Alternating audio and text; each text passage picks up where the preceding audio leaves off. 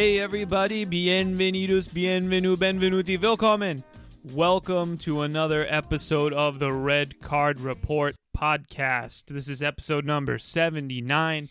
It's your boy Joe behind the microphone, and today we're talking Champions League. We're going to go through all of the matches that we think are the most important, go through some of the groups a little bit more in depth than others, and we have your Twitter questions. And joining me, as always, is my good friend, meu irmão, AC Milan King, Rui Pereira. Rui, how are you doing tonight? Fantastic, as always, Joe. Yesterday was São Martinho. Yes, it was. The day of São Martinho, where it's, in Portugal and also Italy, of course. Big feast. Big feast, chestnuts, wine, and apparently the carbonara at midnight. The traditional midnight carbonara for San Martino. Yeah, that.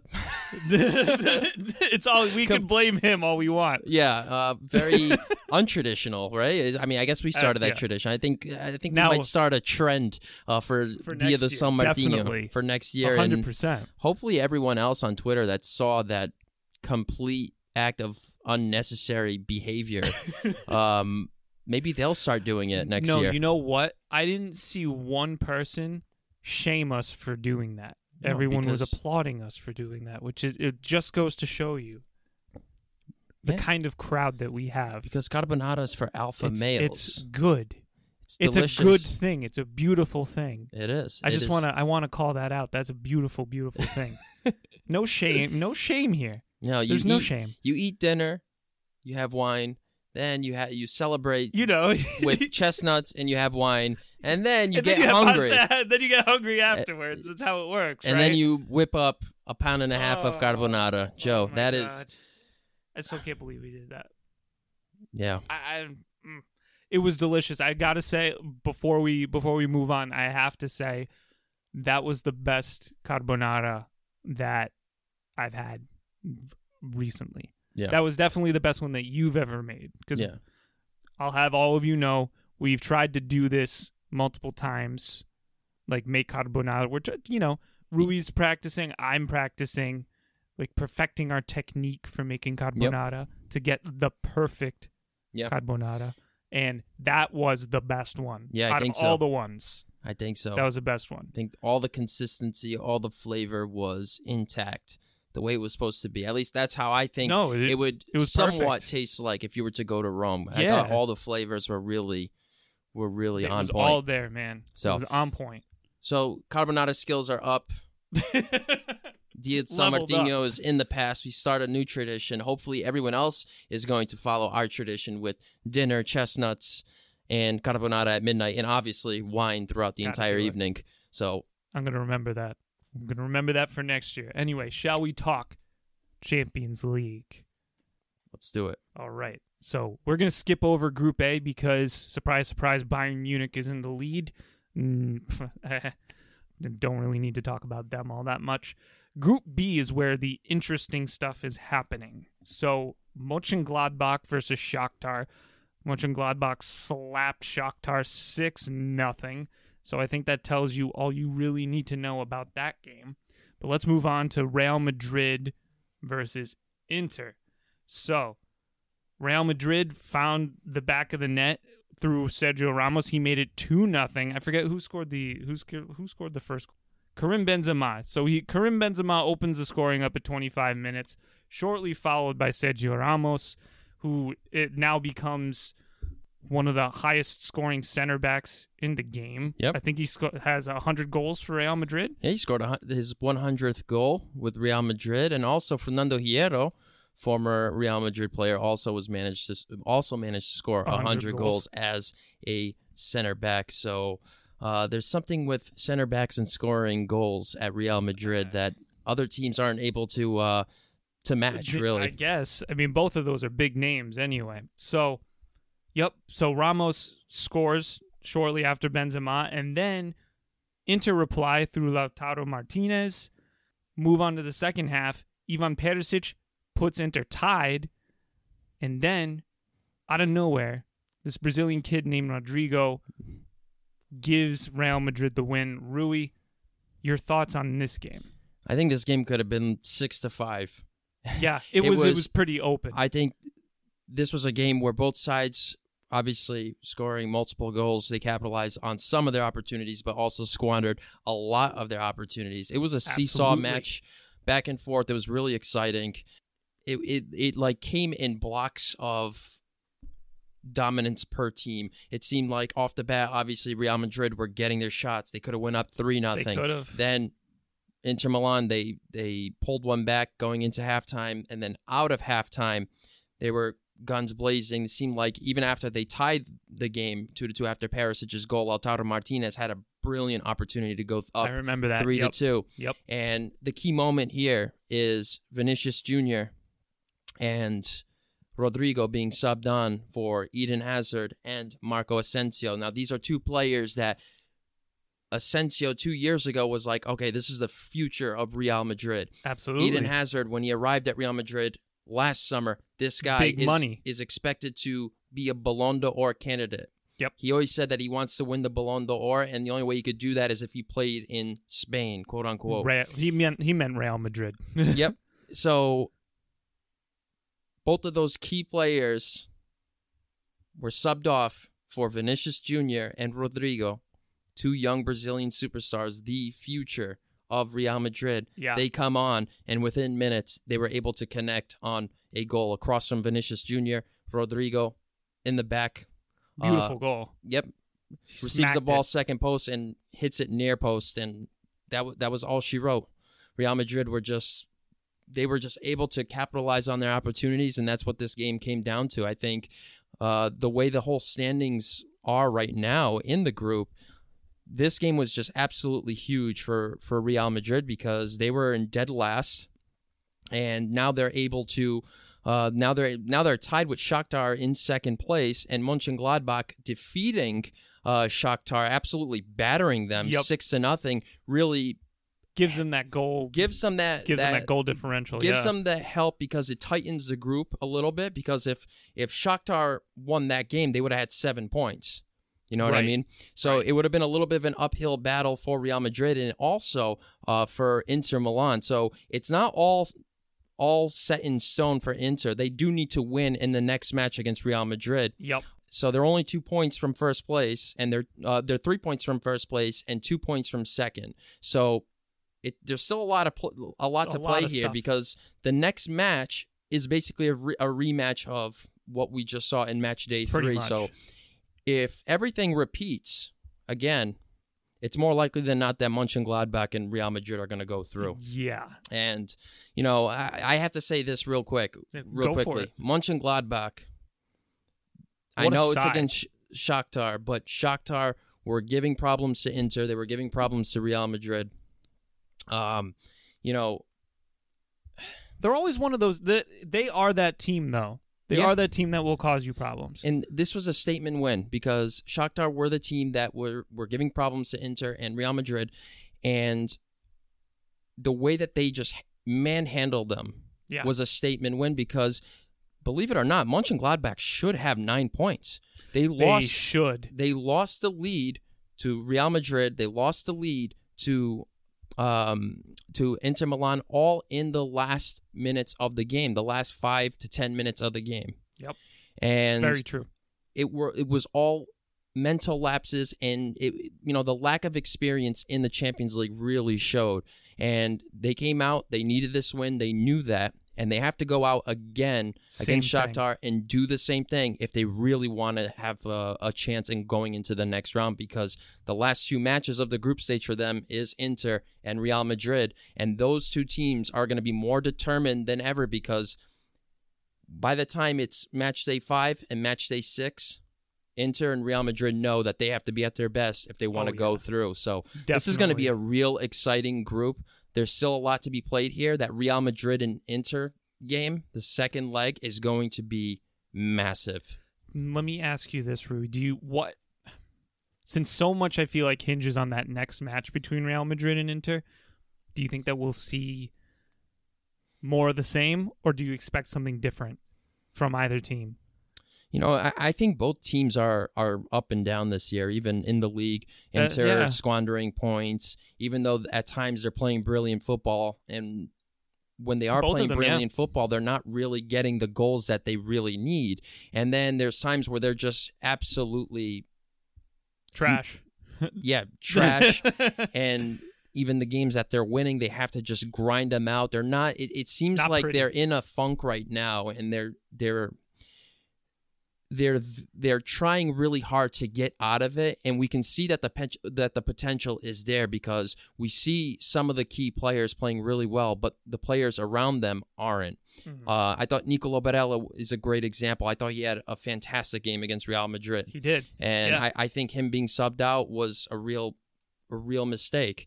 And I think we're seeing this not just in the Champions League with Inter, we're seeing it in Serie A. So it's kind of just like that lack of consistency all around.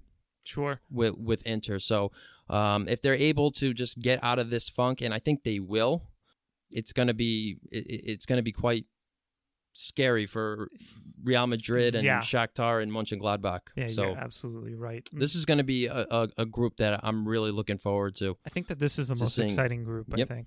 Definitely. And I got to say, Mönchengladbach has looked the sharpest side, aside from like Bayern Munich, that I've seen so far in the competition. I'm not going to give Liverpool any credit here. No. Okay.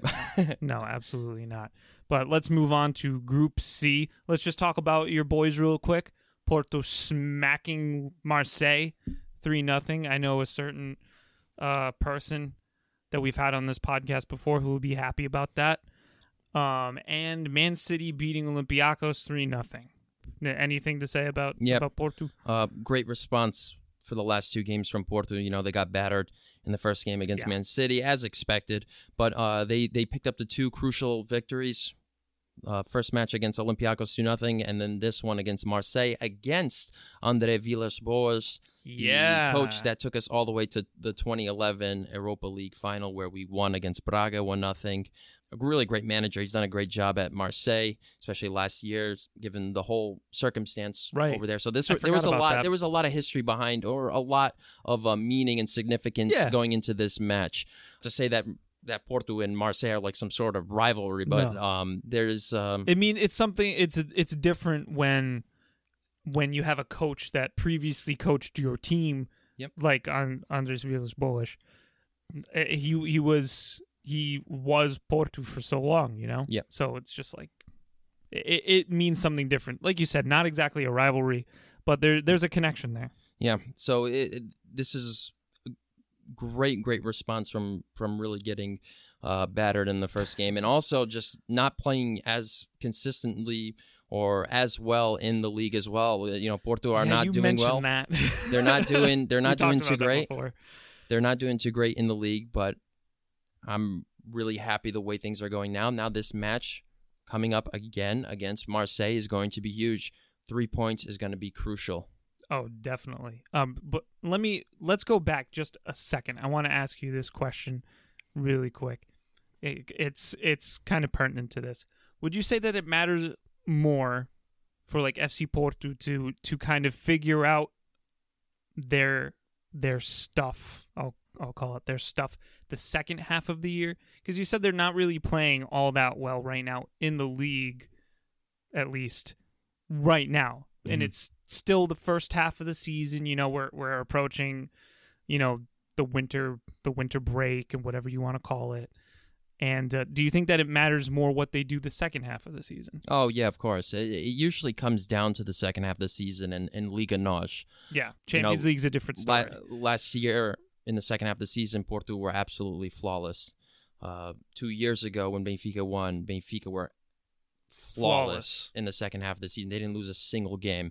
3 years ago, Porto were really good in the second half of the season, and it seemed like the team that finished in second the last 3 seasons just really just stopped, made it competitive until the end, and then kind of just died out. And the team that won the league was playing incredible football and getting the key results. So I'm not going to be too worried yet, but Porto really need to start picking up because they dropped quite a few points early on already. So they need to get back on their high horse and stabilize and get some sort of consistency going. And get then some results in the second half, if they want to be champions again, they're going to have to, I believe that they're going to have to continue to play flawless football. Yeah, I think it might go without saying, but any team doesn't want to create a mountain for themselves early in the season. Mm-hmm. You know what I mean? Because then it just makes it that much harder the second half to make that climb. So we'll see where they end up, but good for them getting those 3 points. Moving on, let's talk about Group D. We'll do this. Okay. Atalanta versus Liverpool. Two very gung-ho sides, and one was certainly more gung-ho than the other. Liverpool battering Atalanta 5-0. Gasperini umiliato, definitely. Rui, let's talk about this. This game in particular. Diogo Jota with a hat trick. What does this mean for Liverpool? What is this game? Tell me about this game. They're just playing their way? top flight football. The way that they just manhandled Atalanta. Atalanta was obviously they were bound to let in goals. They were going to let in goals. They were going to let in goals, but Atalanta, we know them at their best. They play great football. They break down almost any sort of defense, any sort of formation, any sort of team. They are just, when they're at their best, they're just so flawless. They're able to move the ball around, create opportunities, and get those goal-scoring opportunities and capitalize on them. But as of lately, we haven't been seeing that, and I think Barcelona. I think Atalanta are Barcelona too. I think we're starting to see their true colors now, and I think everything is starting to grow stale with them. They're just too predictable now. They seem slower. It seems like teams are able to read what they're trying to do, and I think Josip Ilicic is just gassed. I think he's gassed. I think he's really declined a lot ever since his, I guess, mental breakdown where he was missing so many games in the last half of the season, or since the football return. We'll call it. So, and he was a key figure, and it seemed at times that Atalanta were doing well without him, but now everything. It seems like Atalanta really needs that Josip Ilicic from last year, the prime Josip Ilicic, to kind of bail them out and get some sort of jolt or rejuvenation from a player like that, and they're not really getting it. And the whole team, Gasperini, the tactics, the approach, his strategy, everything is just too predictable. And it seems like teams are one step ahead of them. They already know what they're trying to do, and they're doing a great job maintaining Papu Gomez. He is the leader. He's the floor general. He's the leader. You can't or keep the pitch general, if you will. He can't keep pulling stuff out of his ass. You know what I mean? No, man. Once you contain a player like that, and you don't have that Josip Ilicic player, it doesn't matter if you have a good striker like Zapata up front. Yep. It won't matter. Yeah, it does. And that's the result that you're going to get. And that's what happened. So you're saying that's what happened here. That's what happened. And Diogo Jota, incredible performance. Great.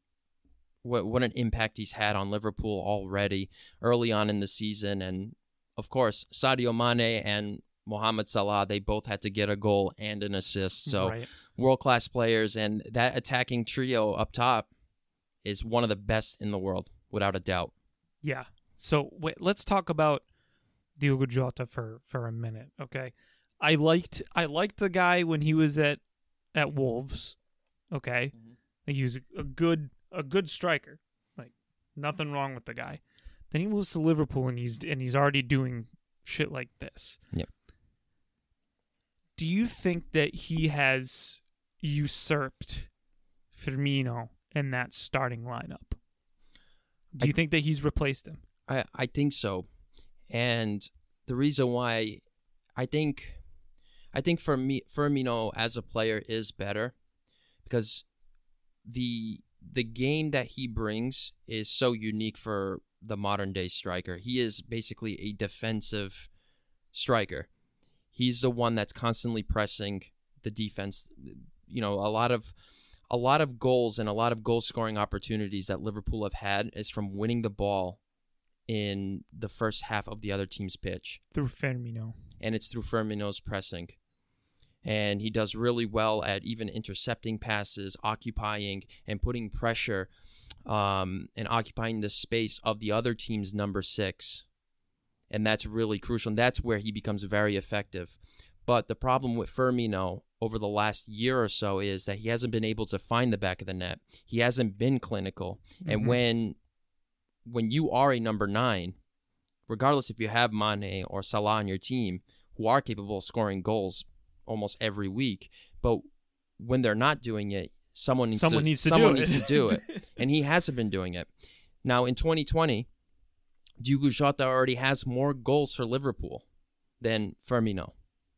That's crazy. We remember in the Atletico game in the second leg of the quarterfinals or whatever it was when they played in the Champions League, Firmino finally scored that goal at home where he hadn't scored for like 4 or 5 months. So he's been on a real cold streak in terms of finding the back of the net.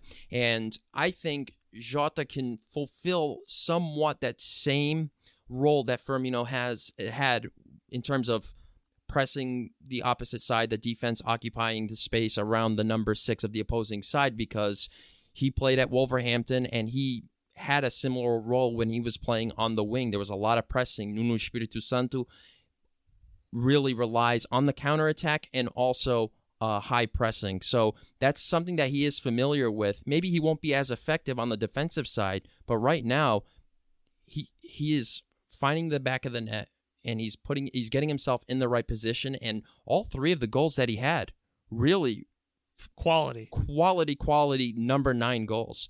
And Liverpool need that. So do you let me kind of continue on with this a little bit more. Do you think that he could be like Firmino? Do you think that he's capable of doing the same like the pressing, all those things? Because that's his shtick. You're right. I think he's going to have, and he has when he's playing as a number 9, he has been pressing a lot. He's not doing it as effectively as Firmino, but he does it well. Goals. Because no one else can do what no one else in the world can do what Firmino does in terms of pressing on the defensive aspect. But he does an adequate job at pressing, but he's finding the back of the net. And this is what Liverpool, I think that's what cost them the Champions League last year, because in the first match, Firmino was nowhere to be found, and that's the match that cost Liverpool from going through to the next round when they lost 1-0. They didn't have that guy to bail out Salah and Mane when they needed to, and a guy like Jota can bury the golden opportunity away, and he's shown so far this year that he's able to do it. And I mean, so yeah, I do think he's gonna eventually be the 100% starter. He's gonna be the starter. I mean. And not to mention, he's also very young. Firmino is he's getting up there. He's not, I wouldn't say he's old. Yeah. But he's getting up there. He's about 30. He's almost 30. If he's not 30, he's 29. Yep. He's 29. So, and that's another thing also. He's been on the team for a number of years now. It's good to refresh, recycle players and put fresh faces. Get that new forward line going. That's it. Get a new mechanic in there, you know what I mean? So that might be what they're doing. So watch out for Diogo Jota, because quality striker, like the guy. Anyway, let's move on to Group H. This was an interesting match. I gotta say, I liked this match a lot, and it wasn't even just because PSG lost, and I kind of gave it away. But this is Leipzig versus PSG, 2-1. Rui, give us this game. This was a good one. I like this one. I think this was one of the best performances. Very interesting. Yeah, RB Leipzig has had against a really powerhouse team. Obviously, PSG went all the way to the final and almost won. Yeah, I mean, what a great response, too, from getting clobbered 5-0 to Manchester United, and they go out and actually play a really, really good game against PSG. I think PSG in the beginning of the match was doing well. Obviously, they scored. They had that perfect start with Di Maria. That was also that was a bad defensive error on Leipzig's part. Yeah, I think so, but I think it was also a little bit of, I guess you could say perfect execution as well. You force your opponent to make a mistake. Exactly, and shortly after, Moise Kean, who's actually been really well, playing good, really well for PSG, wins a PK. Miss you, Moise. Wins a PK for PSG, and Di Maria just squanders that opportunity. Yep. And they could have went up 2-0, and it just seemed like that was like the tipping of the iceberg, where RB Leipzig just flipped the switch. They come back hot, and they were playing really well. Really well. You know, they're a team that usually relies more on defensive football, kind of sitting back a bit and then just using the counter attack. This game wasn't so much that. Obviously, they were finding their way using the counter attack, but they were possessing very, very well. If you look at the possession stats, 49-51. Pretty close. That is really, really tight, and that's really unheard of for RB Leipzig when they're playing against a top-notch team. Usually when they play against Bayern Munich or Dortmund, it's usually one-sided. It's usually one-sided in terms of possession. Yeah, sure. But in this game, they seemed really they looked a lot different, and they were getting their shots in too. They were getting their shots in, and Christopher Nkunku, former PSG player who spent 9 years there at the club, I think 5 of them at the youth academy, was sold last year to RB Leipzig. He comes in and scores the game-tying goal. And it's former players scoring against PSG in the Champions League, as we saw in the Champions League final last year. Kingsley Coman. Yep. Kingsley Coman scores the winner, former PSG player. And dude, these former players are biting them. It happens. They're biting them. So, Emil, the game gets finished off with the winner from the penalty spot. Emil Forsberg shows Di Maria how it's done in giving them the win. So, it's true. It was, this was a great performance. I did not expect this at all from Leipzig. Me either. I thought the way that they got manhandled by Manchester United, I thought PSG were going to go in there and just take advantage and get the 3 points. But now Manchester United are sitting at the top with 6 points as well. Leipzig in second with 6 points. PSG in third with 3. And Istanbul Başakşehir, I believe that's how it's. Dennis, you're going to have to correct me. Dennis, you're definitely going to have to correct us on that one. Also sitting with 3 points in fourth place. So this is almost anyone's group right now. And the next match is going to be huge for all teams. Yeah. That it's cool the way that group breaks down. But let's talk just a little bit more about Leipzig. So, do you think that they really miss Timo Werner? I think so. You think I think in the Bundesliga they're missing that clinical striker. And when you're going up against the best teams, you need your clinical strikers. And I think that's the reason why that they weren't able to go even further into the Champions League last year, or even potentially go into the final, because if Timo Werner didn't just stop playing for Leipzig, I think there could have been a better chance of them going into the final and potentially be an all German final. So, wow, yeah. Yeah, I mean, it could have been. It could have been. And Timo wasn't there. I think he could have made a difference. Yeah, especially in a game like this. You think that you think that this would have been I don't want to say a higher scoring game, but do you think that the way that Leipzig were playing, they would have racked up more goals against PSG? I think so. If he was on the field? I think so. I think Leipzig took advantage of the opportunities that were given to them. I mean, they did score 2 goals. I know one was from the spot, but that's what possibly it would have been. I think it would have been. Yeah. I think maybe he could have made a difference, but who knows? The game was pretty tightly contested, and I think Leipzig, without Timo Werner, played just as well. Even if Timo Werner was there, I think I didn't see Leipzig really missing clear-cut opportunities that Timo Werner would have gotten himself into, would have gotten himself in those positions and actually scored. So I didn't see much of a difference if Timo Werner was on the pitch. I think Leipzig were just playing great football, and that happens even if you don't have your star player. That's true. All right, that is the Champions League roundup. Now let's get into your Twitter questions. All right, first one, Mark Galliani. Just haven't heard from Mark in a minute. At AC Marek, he asks, when will you have Mark Galliani, me, on the podcast? That is a very good question, Mark. When should we have him on the podcast, Rui? I don't know. Should we even consider the idea? Yeah, of course. He's one of the best accounts on football Twitter. Not just Milan Twitter, football Twitter. Definitely. I don't know. I was we thinking gotta arrange maybe it. something we got to throw. Something has to happen Dutch related. Yes. You know? That would be, that Because would Milan be a good segue. stuff will always be there. If we're doing great, we're going to be talking about we'll it. be talking about it, yeah. If we start sucking again, we're still going to talk about it. Talk about it. But I feel like we got to add some sort of Dutch twist to the show. Okay. Something Dutch has to happen. So, I guess that's Rui's way of saying our people will call your people, Mark. Yeah, no, we'll have you on, We'll Mark. definitely Have you on. Doesn't have to be about Dutch stuff, but that would be a bonus. It would be. Maybe the new line of Dutch lagers coming out. Oh yeah. So next question, our good friend Dennis at DenPiero95. He asks, so apparently Rui wants me to become a Milan fan, but why?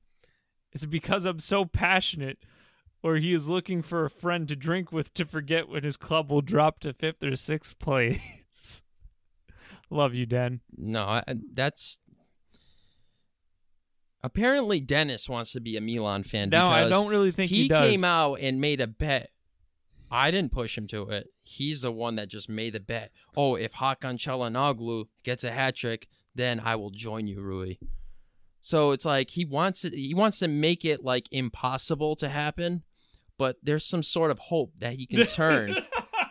There is some sort of hope. There is a chance of him becoming a Milanista, and I think he did that on purpose because I think he wants a new change in scenery. I think Dennis knew that Juventus were going to be put in the mud.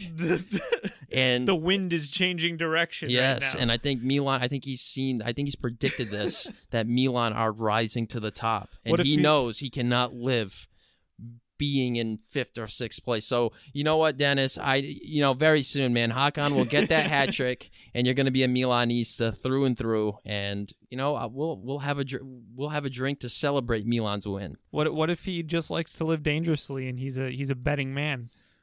It's a very bad bet. What? That Çalhanoğlu is going to score a hat trick? Oh no, that's a good bet.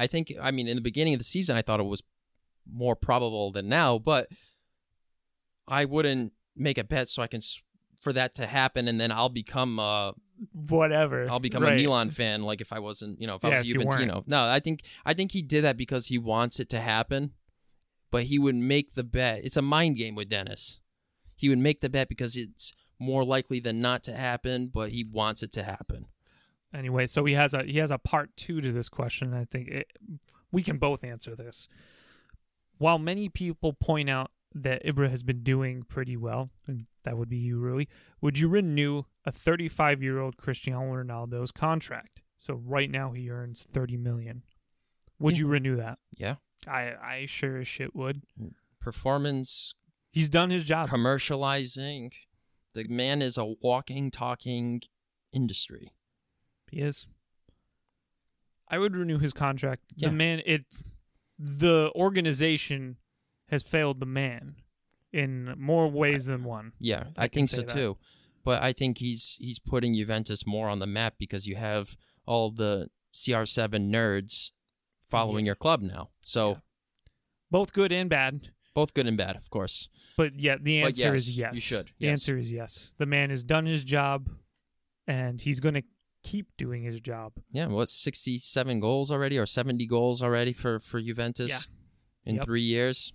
Come on, man. Not even 3 years. He's like edging closer and closer to like He'll even get Paulo 100 goals. Dybala. He's going to overcome Paulo Dybala soon. Yeah. In our all-time goal he scoring will get 100 record. goals with Juventus. I wouldn't doubt it. Then that would be pretty sick. So, yes, renew.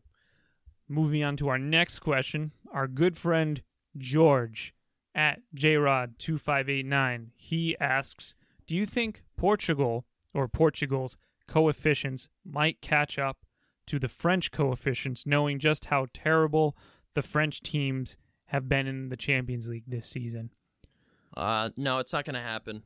I think it would take a lot more. It's going to take a lot more for that to change because the Russian league the Russian league had the 6th highest coefficient in Europe for God knows the longest time, and they've been really bad the last 3 or 4 seasons. They have not been good. And it was only until this year where the Portuguese league eclipsed them. So it takes time for this to happen. So it's not like 1 bad year or 2 bad years of League On doing bad in the Champions League where it's going to affect their coefficient. Sure, it'll go down a little bit, but for Portugal to make up, Benfica needs to stop choking in Europe. Porto needs to continue to carry the torch for Portugal, and Sporting and Braga and all these other teams need to keep going further and further into the Europa League. Right. So no, I don't think it's ever going to happen. I think with PSG going all the way to the Champions League final, I think that's only helped them. Lyon went all the way to the semifinal. That could only help them. So I think they've gained ground against Portugal since last year. Then they will potentially lose this year. So it takes more than just a couple of losses. It takes a long time to bring that coefficient down. Yeah. I mean, for the longest time, the Portuguese league was better than the Russian league, and Russia 100%. The Russian league was still ahead. And they had more teams. Yeah. So moving on, Milan obsession. Got to have our Milan obsession question. It's not a podcast without one. Milan obsession. Really isn't. It really isn't anymore. Always good questions too. Which is the biggest indicator that Juventus have already given up on winning the Champions League? Is it A, Pirlo as the coach, B, Morata as their top scorer, C, those hideous third kits? We can both agree on that one, Milan. D, the fact that history doesn't lie, and E, all of the above. Also, why does Joe put cheese on seafood? That is a bold-faced lie. No, it's not. It's no, 100%. That is no, and she already knows.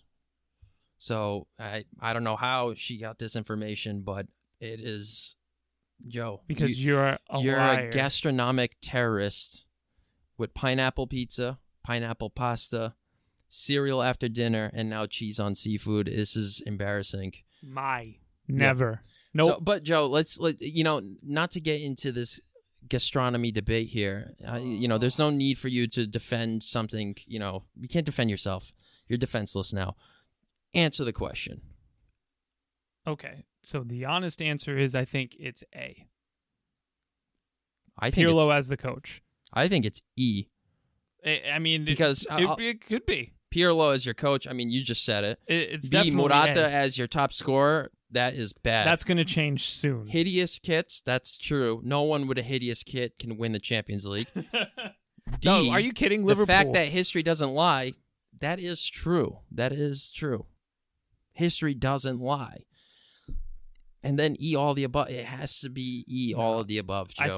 I think the biggest indicator out of all of those options, which is technically the question, is A, Pirlo, a novice coach, never coached a professional team in his life, literally just got his license, taking the head of one of the biggest clubs in Italy.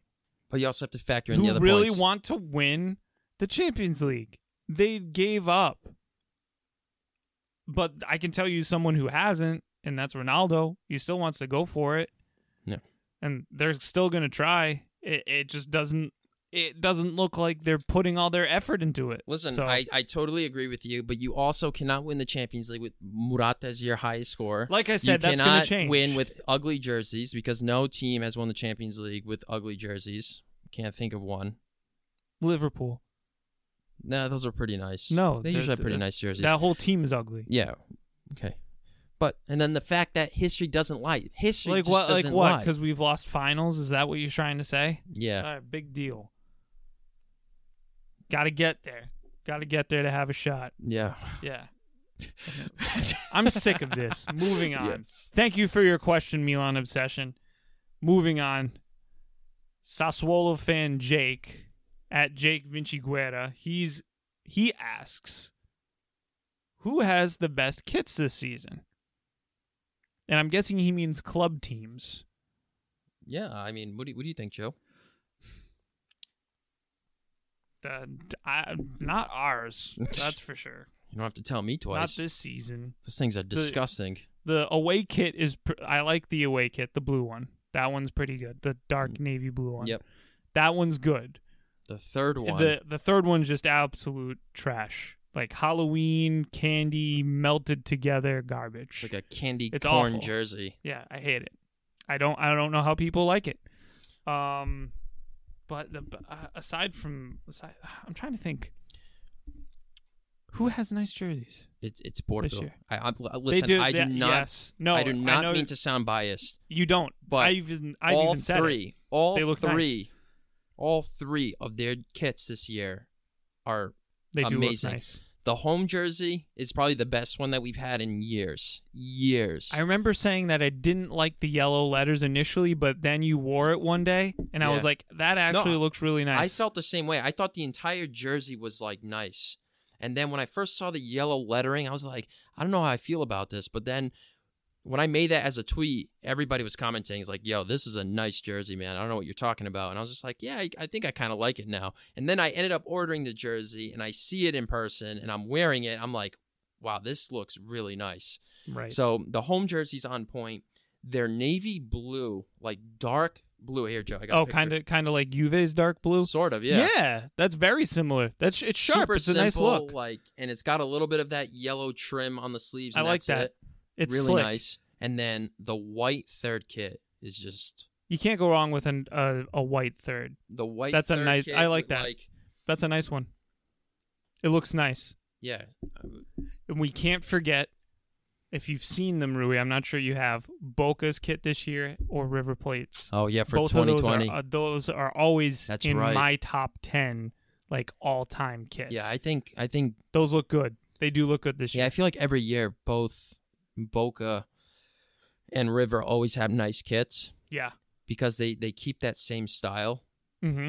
The whole red stripe from Shoulder to Yep. waist. from Yep, shoulder diagonally. across diagonal. Yep, and then Boca always has that strip of Yeah, that yellow or gold as they would call right. it. So they always have nice kits. Sometimes River Plate messes up on their away kit, like Yeah. that purple garbage that they that wore was- last year. nah, I Looked like didn't like Barney. No, Yep. No. nope, Mm-mm. not about those. But their home kits, some of the best. I gotta say, Some of the best in the world. One more kit, Puma. Just lots of Puma kits. Puma killed it this year, I think. Like, they killed it with Yeah. all the Italy jerseys. Milan's Milan's jerseys. home kit. Milan's home kit looks nice. It's a classic look. Yep. That has It's that classic, design but it also in it. has It that a like little, modern a feature. subtle features to it that Yep. look nice. So yeah, hats off to you, Puma. I think Puma has really killed the jersey game this year. So thank you for your question, Jake. Now let's move on to Sven. Okay, at Juventus FC, he asks, "What is the meaning of life?" Answer has to include pineapple and pizza. You're a terrorist, Sven. You first, Rui. I like regular Neapolitan, just pizza and pineapple, right? So I like. You need to have. What's the meaning of life, though? Okay, the meaning of life, and the answer has to include pineapple and pizza. So my meaning of life is sitting on a beach, okay, eating a nice margarita Neapolitan style brick oven, 950 degrees Fahrenheit, pizza on a Okay. beach, It's very specific. and drinking a coconut pineapple drink out of vodka a pineapple. out of a pineapple. I know for you want the pizza in the pineapple, but it's for me that's how I envision it. And if it's pineapple and pizza, that's it. So Sven, that's my answer. And Joe, we already know your deep dish pineapple pizza. We'll go on to the next question. Of what? No, I didn't even. I don't get an opportunity to answer this. Everybody already knows, so let's go. Pick up the pace. All right. I guess you won't ask me for my answers, Sven, since I'm being rushed moderating this podcast. Can't even do it. As Aziz at Aziz Zwagi, he asks, since Morata is shining, and we know that Ronaldo's place is 100% guaranteed, where do you think Dybala can have a place in this starting 11? I'm interested on your take, Rui. I say go with Dybala as your number 10 and line up Ronaldo and Morata ahead of him. That seems Dybala like the needs to be on the solution. pitch. I don't care. Whether or not he's If having you take a good... Dybala off the pitch because of Morata, I'm sorry. That is bad. But you know what? It won't surprise me. He really does what need some Pirlo confidence. is doing. So that's what I would do. I mean, that is also what I would do. He needs to play behind Morata somehow. And on top of that, Chiesa and Bernardeschi Kulusevski. and I like Kulusevski a lot, but He can play on the wing. just ditch the wings. Play more centralized football. That's it. That's how Milan won the Champions League. So more centralized football. No wingers. So just play more centralized. You have decent midfielders. Put Dybala ahead of your three midfielders, and then put Dybala behind Morata and Ronaldo. See, Joe, I'd be making a lot of money if I was running your club. I'd be making Sure. some serious... We'd have to see if that would work. But it wouldn't happen. I don't think it would happen, and I'm not 100% sure that would work, but Dybala is just too talented to leave him on the bench. It's just, right. I think that he's in a real rough patch right now. It's not looking good. Yep. So he needs some confidence. He needs to start some games, and Morata can't start every single game. That's just a reality. You got to give Dybala some starting time. So I don't know how exactly he'd fit into that lineup, but it's tough. It's tough. We'll see what Pirlo can cook up. Anyway, let's move on. How do you say this, Rui? Dieter Van Goot. Dieter Van Goot. Good friend of the podcast. Yeah, good friend of the podcast. He always asks good questions when he does. Yeah. At Dieter Goot, he asks, how long can Zlatan perform at the top level? He also asks, which team will win the Europa League and the Champions League? And is the squad of AC Milan strong enough to perform in Serie A and the Europa League and the Coppa Italia? So let's break this down. How long can he perform at the top level? He's what, 39? Yeah, I mean, dude, if you were to ask me 4 years ago when he went to Manchester United, how long is this guy going to last for? I would have thought that he would have retired at the club or maybe went to MLS for 1 year. Yeah, when he went to the MLS. And then that was it. Yeah, that's what I thought. This guy comes roaring back to AC Milan and is playing vintage, very well. Vintage Ibrahimovic football. He's doing really well. He's got more goals than games this year. He's on pace. He almost has 20 goals for Milan already since joining in January. So he's been absolutely killing it, better than any other striker that we've had. Yeah. Since he left. Yep. So I mean, I don't know, maybe another year or two he's going to be playing at a time. I don't know. Italy's a very weird country for that, though, because we've had a lot of old players have renaissance moments, like reinvent themselves. And like, look at Quagliarella, for Christ's sake. Was Di Natale super old too? Di Natale was up there too. He was, Luca Toni too? 37. Luca Toni was in his late 30s as well. Yeah. And top scorer. Yeah. All of those guys were top scorers. Yeah, I think he's going to be really good this year. So it can happen. I bet you. Next year, who knows? I'll never write off Ibrahimovic, because you throw a challenge at that guy, he's just going to accomplish, or he's going to do his absolute maximum to achieve it. If he doesn't, you know that he did his absolute best. I'll give him another year. Yeah. A year minimum. Okay. Maybe two, but it gets tough. Yeah, I agree. That's really tough. EL and CL. I think Tottenham can win the Europa League. That's if they don't play against Milan. I mean, that's a good one. I think Tottenham are up there. And sometimes with the Europa League, you have to wait and see who's coming from the Champions League, finishing in third place, because we'll know after. We'll have a better idea after when that. we think about it, it could be Inter, it could be Real Madrid, it could be Mönchengladbach. That group alone can dish out. Have a lot of contenders. Exactly. So you kind of have to wait. But if I was to choose a team right now that's in the tournament right now, already in it, Tottenham. I think Milan can go. Maybe. I'm being a little biased, so, sure. But I think Tottenham is probably the favorite, the way that they've been playing. I would agree. Yeah. Champions League, I said Bayern Munich. Yeah, Bayern. They look the best. Yeah, I for me the top three are in this order.